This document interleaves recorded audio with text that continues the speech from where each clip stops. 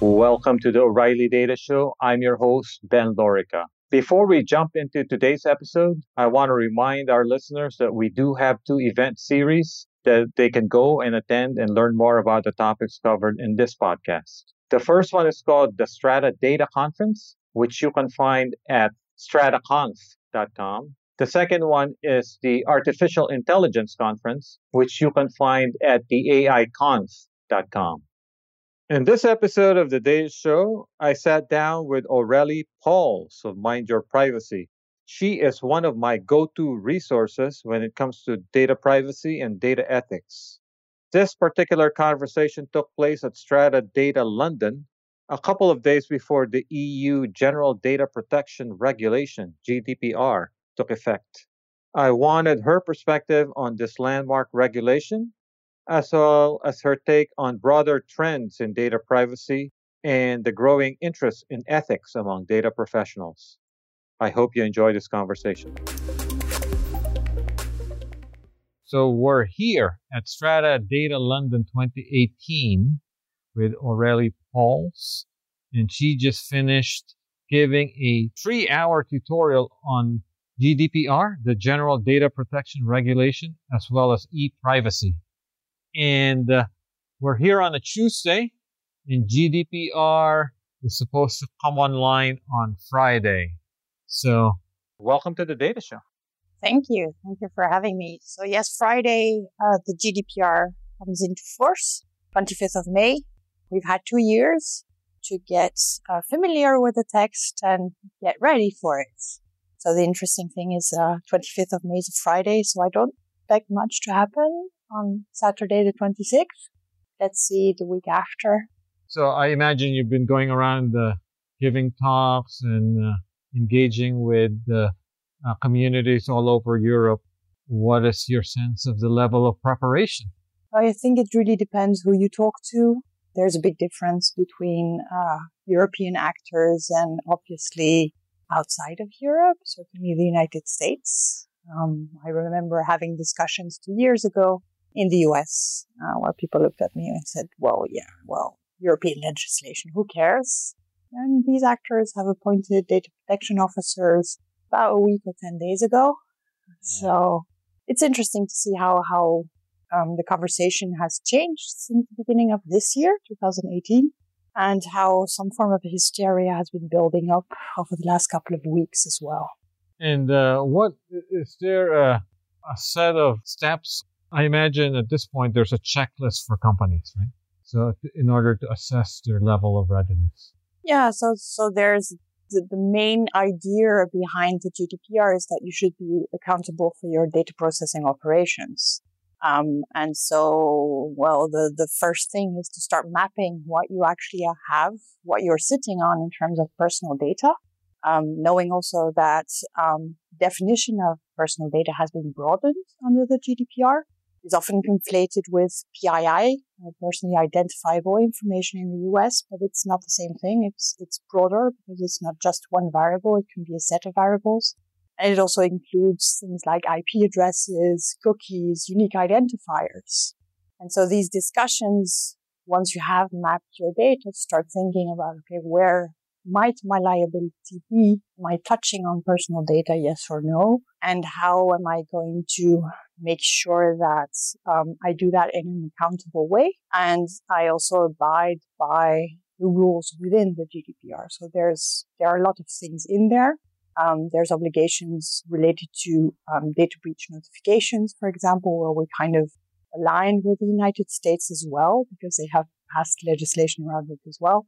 But also certainly that's more European, this idea of data subjects' rights, right to access, right to deletion, right to rectification portability, which are causing some problems within legacy systems as that level of granularity doesn't really exist.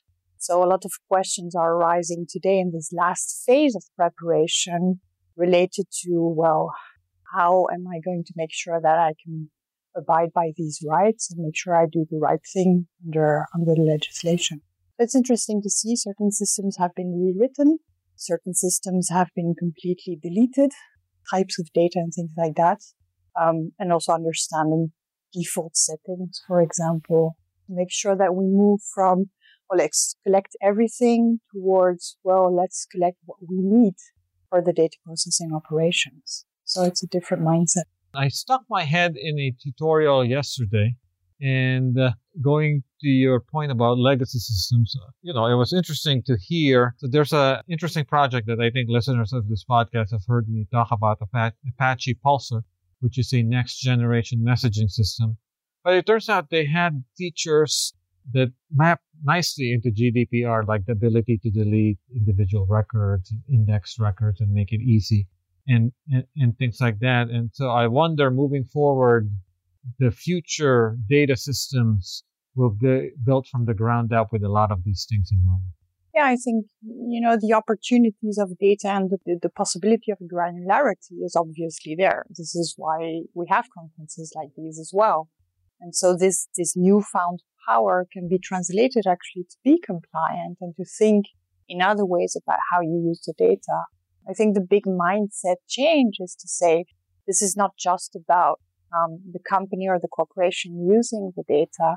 It's about trying to find the right balance between how I use the data as a company and what consumers, customers, citizens would expect from me while I use that data. So there are interesting new evolutions that are totally possible today that were not possible in the 1990s, that more recent data setups have integrated for a couple of years now. It's indeed those legacy systems. I had a client last year who had microfilms.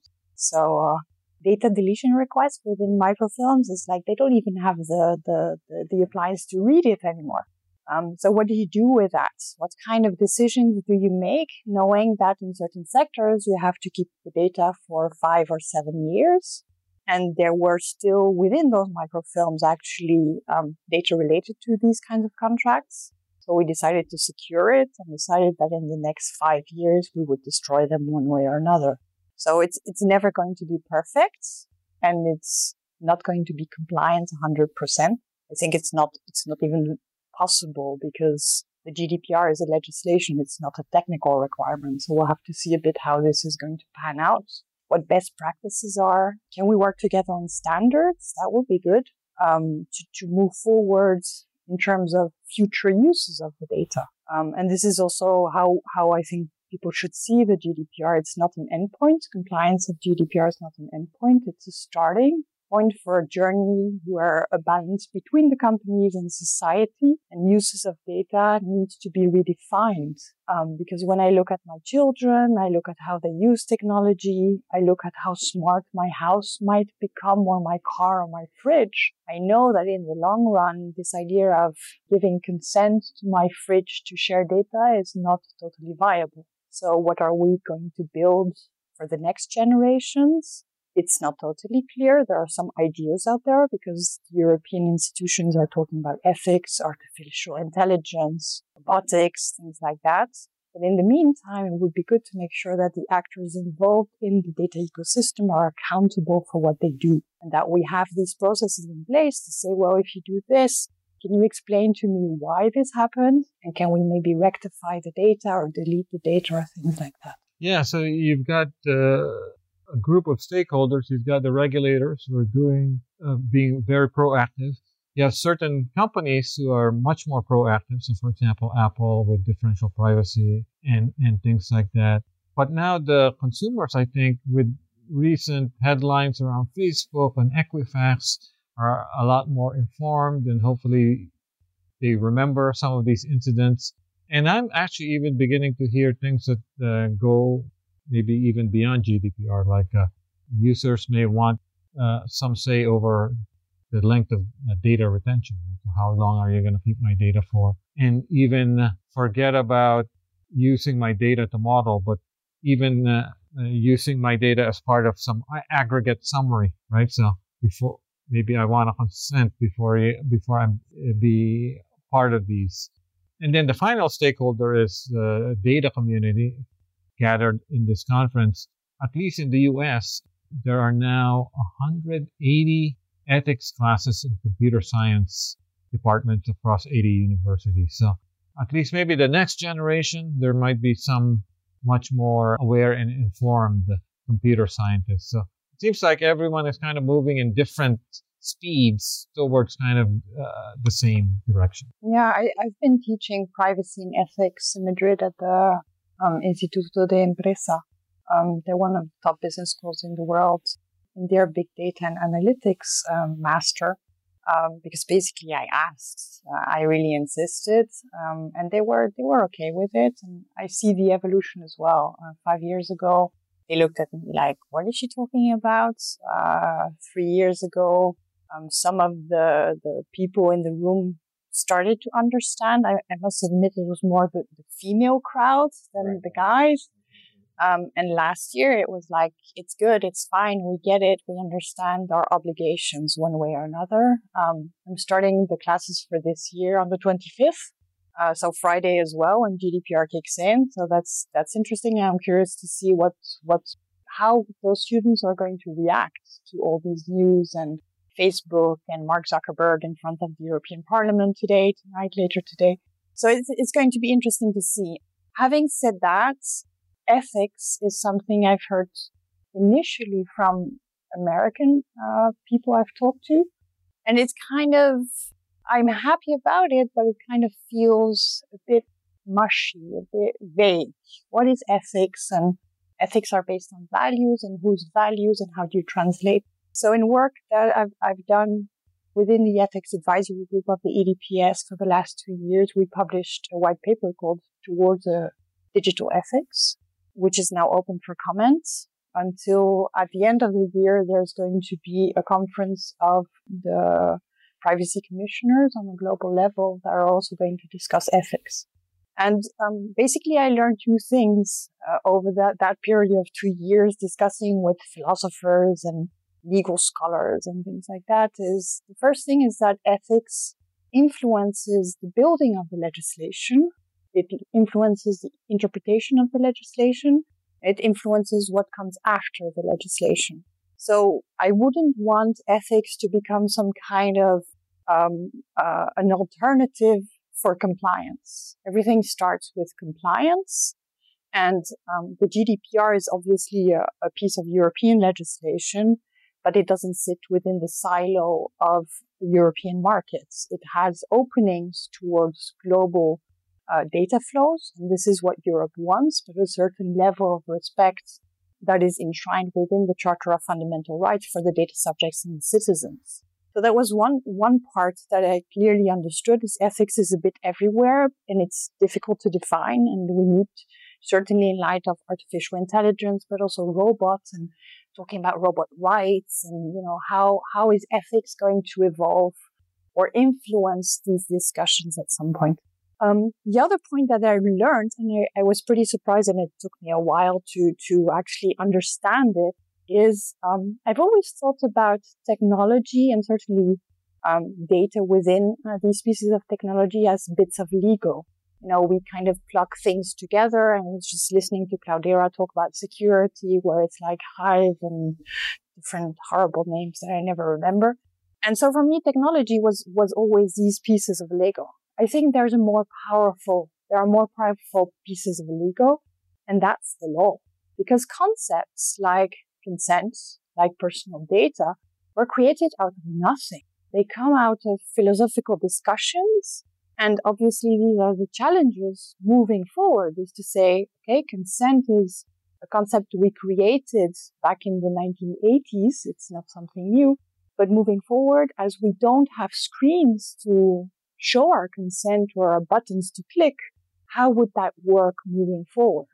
Same thing as personal data. What are the limits of personal data? And at some point, you can consider any kind of data to be personal data or have influences on the individuals. So is that kind of frontier going to disappear in the long run? Yes or no? We will have to see together with the philosophers, the ethicists as well, people responsible for modelization of the economy also, to see what we want as a society moving forward and how the limits and the uses of data, or this idea of accountability, is going to be attributed to the different actors within the ecosystem. It's interesting to see how things evolve. I think we've been through this idea of let's collect it, the technology is great, let's build new tools and things like that. This is kind of hopefully stabilizing. You're better at that than I am, so you can tell me. But now it's time to kind of rebalance everything and to say, okay, we've been collecting this all, processing, pushing the limits, solving for problems. Now let's reintegrate this idea of citizenship within it and make sure that it's basically data for good, which is also something that's been discussed at these conferences before. Yeah, I would say if you spoke with me 2 years ago or even 6 months, a year ago, I was a bit kind of frustrated with the whole ethics, or even forget about ethics, that's maybe too big, but around fairness and bias. And because it seemed to me that the talks are always, here's a bunch of horrible stories of when things went wrong, but there was never any practical advice to people. But now I think people are starting to realize that you can't stop at that level of discussion. You have to give people some basic tools. Okay, so we accept that this can happen and this is bad, but what are some steps we can take to minimize our risks? And, as you alluded to, ethics is not capturable in a checklist, but at least a checklist gives you some first steps beyond just listening to scary stories. Yeah, absolutely. So see it from a positive side. I think in between that, or help me do something. Yes. What should I do actually? I think over the last couple of years, what I've realized is, for example, being an outlier as an individual in different ways and manners can have consequences on your life, on decisions being made. And so we need to start to be wary about how we are going to manage this idea of consequences on decisions made by data and imposed on to people's lives. And in between the ethics high-level discussions, technical requirements is kind of the law. And I think the GDPR has bits and pieces that are interesting moving forward. So, for example, one of the bases to assure lawfulness of processing, we always talk about consent, but there's another one which is legitimate interest. So legitimate interest is one way to use your data lawfully. So if a company says, I'm using my legitimate interest, that's fine. But the GDPR also says you can do that unless there are consequences to the rights and freedoms of individuals. And so these balancing tests to say, I am going to use legitimate interest and I have thought about potential risks for the users, start kind of these discussions about what is ethical and what is not and what is the right balance for everybody. The problem I see today is that legitimate interest, when you read the article, it's article 6.1f or something like that, is very philosophical. And this is where consent basically comes in as an alternative because it's closer to a technical requirement. Consent is not that complicated when you think about it. Unless you bury it in 20 screens. Yeah, so that's one of, the discussions I have on a continuous basis is how bundled or unbundled can consent be? What are users' expectations? And the typical example I always take is I subscribe to a newsletter. Doesn't mean I imagine my data being used for retargeting. I want just a newsletter and that's it. So it will be interesting to see how companies are going to address not only consent mechanisms, but also definition of purpose. Why am I consenting to this data? What's the purpose of the data processing operation? And also see within the data ecosystem how we pass on purpose. Because the idea, and it's one of the principles in the GDPR, talks about purpose limitation. So it's very nice if a company does some profiling on me and says, oh, she might be interested in, a new nail polish. But if I do not imagine being targeted or being, that they reach out to me related to certain products or services, I'm kind of beyond the purpose definition. So I would like to see that within the data ecosystem. I kind of compare it to some form of accounting of data. We do it for money. So we have specific lists of if I transfer money from here to there, it falls under this type of number and this description. Accounting of the data is something we should start thinking about. I think it would solve a lot of tension also that I see between the United States and Europe, because we don't like this idea of data ownership. As we have this idea of fundamental rights and right to privacy and right to data protection, we have a problem with personal data being a data market that you can buy and sell. It's not part of our history and of the way we've built up the GDPR. So if an intermediary would be some form of an accounting system without recognizing that we're talking basically about currency, my personal data is not currency, but it's a way for assuring that when data is being passed on, it's within an accountable way as is required by the GDPR. Yeah, actually, I'm about to give a short keynote tomorrow on one of the things I'm going to talk about are this next generation of data markets that are somewhat decentralized, using maybe some of the technologies around the blockchain, which are much more traceable, maybe, right? So, but it's interesting that you brought that up. But I wasn't the type of data that I was, the things that I was interested in was not necessarily personal data, but just data that people may want to expose to a data market. Yeah. That companies may have data lying around that have nothing to do with consumers, for example. Yeah. But speaking of which, so you talked about consent. One of the things that I've noticed in the last 3 to 6 months is there's also the notion of control around the model. So there's a speaker here on tomorrow, Guillaume Chadon. He used to be an engineer at YouTube, helping build the recommender system. So he left, but I had him on a podcast, and he was describing YouTube's recommender system, which optimized only one metric, which is the time you spend on YouTube.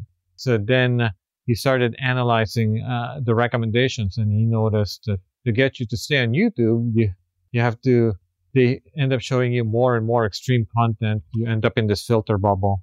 So he was saying that he thinks that consumers will want to have more control over that metric rather than optimizing time spent on sites, show me videos to teach me something new or make me happy or things like that. So what do you think about the kind of control over models as well? I think that there's a lot of education to be done for data subjects to understand what data there is and what's possible with the data. Yeah. So I think that's one of the first steps. When I look at my kids, they're starting to understand metrics and KPIs and, you know, what's the percentage of how well they did with the stars and things like that.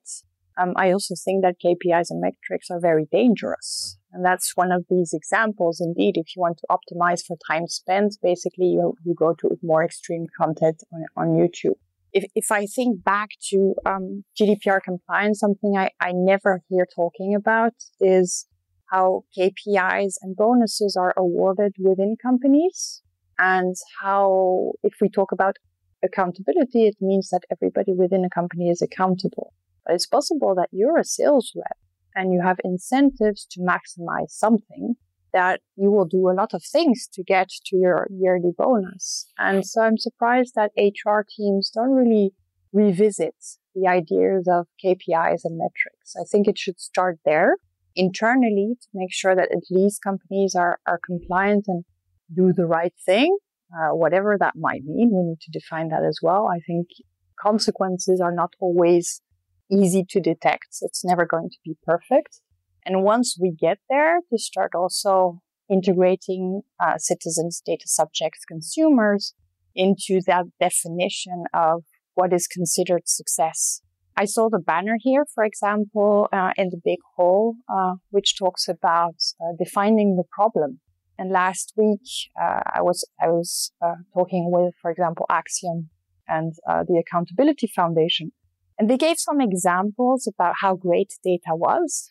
And it was interesting because these examples do not apply to the European market. So how you define the problem or what the problem is already defined by the context in which you live. And the general feeling sometimes is when you listen to these data stories is to say, okay, I was hearing about an app that would monitor the water within a house to bring down insurance claims. I live in Spain. Insurance claims are easy peasy.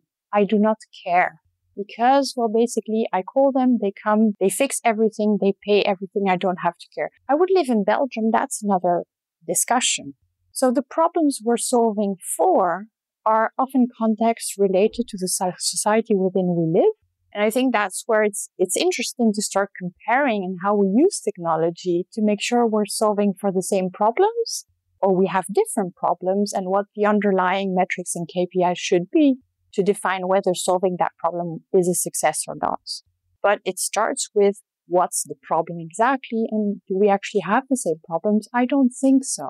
If I think about self-driving cars, it would be nice in Europe, but public transport is not that bad. So I'm happy with public transport, certainly in Madrid, around Brussels, good. I don't need self-driving cars. Why should I care? But I care about other things. So defining those problems and these metrics is I think, going to be interesting and important. The tools are there. So as long as we're not imposing problems or solutions of certain problems that do not exist, I think we can continue collaborating.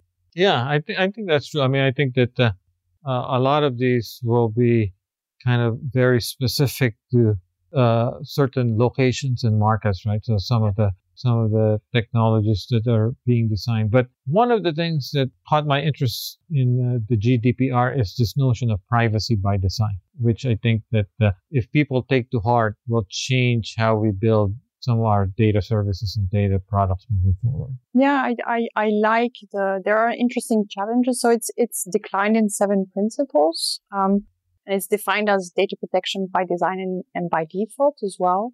So the easy part is more the default settings. When you create systems, it's kind of the question I ask 20 times a week is, okay, good, great. I love your system. What do you collect by default and what do you pass on by default? And then you start turning things off. And then we'll see who takes on the responsibility to turn things on again. So that's the default. Privacy by design was pushed by Anne Keroukian from Ottawa in Canada about more than 10 years ago. And these principles are finding themselves within the legislation, not only the GDPR, but also, for example, Hong Kong is starting to talk about this, Japan as well. And where there's one of these principles is about positive sum, not zero sum. So it's not I win and you lose, it's we work together and we both win. And that's, I think, a very good principle. There are interesting challenges within privacy by design to translate these 7 principles into technical requirements. I think there are opportunities as well. It talks about traceability, something that obviously we talk about here as well, visibility, transparency, which then comes back again to we're sitting on so much data. How much data do we want to surface? And are data subjects or citizens ready to understand what we have to make decisions based on that?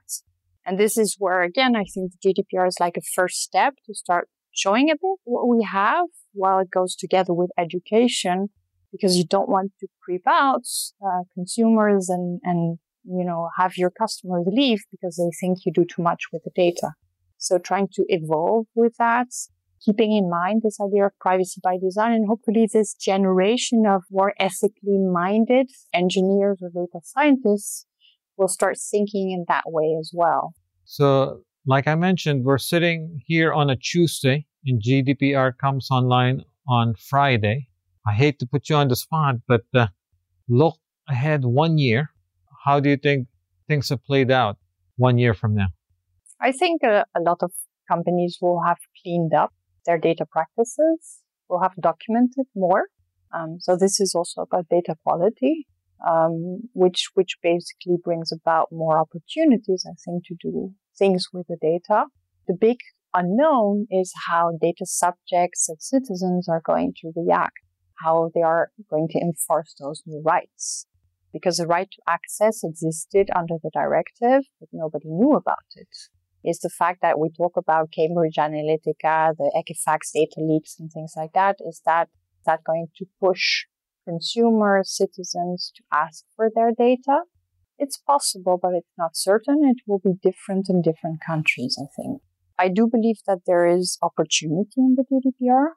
Data portability, for example, is very interesting, where the obligations by company is just to basically push out the data in a machine-readable format. From there, if you start thinking about it, about movements, for example, where consumer associations might kind of influence groups of people to request their data, but then create something new with that data, because the big question is always, okay, I push it out, but there's no format to transform that. That transformation is the opportunity. So what are we going to do with that pile of data I might request as an individual? Would I want, for example, to share that with public authorities because they have questions about mobility within Brussels? Are opportunities that exist. And I think these opportunities will be also private and public collaborations. Now let's see how the different actors move and how they understand these opportunities and which new actors also emerge within that. I have interesting acquaintances who work on portability or access requests. So, for example, personaldata.io, for Olivier Dehaye, who is also partially behind Cambridge Analytica's revelations with The Guardian, who has been basically playing around with those rights and seeing how companies are reacting to that. But he has a clear vision about what the future might bring and what we could build on top of that. I think the European Union is also listening to that. We have, for example, financing projects like Horizon 2020, where there's a lot of money there to start building something new, something else based on lawfully acquired data, one way or another, to support society. And within, again, this private-public partnership concept spanning throughout Europe. So typically, if you want founding money from the European Union, you need companies in 3 different European countries to assure collaboration. So it will be interesting to see how this evolves in terms of GDPR compliance and continuous discussions also about what kind of legislation will we see next. So e-privacy, for example, is currently in draft mode, is being discussed between the Council, the Parliament, and the Commission. Hopefully at the end of the year we have something, and probably 1 year before it gets enforced. This will be about digital, the devices, how our cookies are being put on there and read and things like that. So for now, there's like a discrepancy between GDPR and e-privacy. Hopefully that hole will be plugged. And other initiatives, I think the European institutions will come up with to support basically the digital single market. Because it's about that. It's about making sure we reap the benefits of the data within Europe and our partners, obviously, but also making sure that the fundamental rights upon which the European project is based are also respected. So it's this kind of balance between the two to build equitable societies moving forward. So this has been a great conversation. Your closing comments there really reinforce that GDPR is really just the first step. It is, absolutely. Yeah. Thank you. Thank you very much, Ben. You can follow Aurélie Pauls on Twitter @AuréliePauls. Thanks for joining us. If you like the show, please subscribe and rate us on iTunes or Stitcher or TuneIn.com or SoundCloud or Spotify and never miss an episode.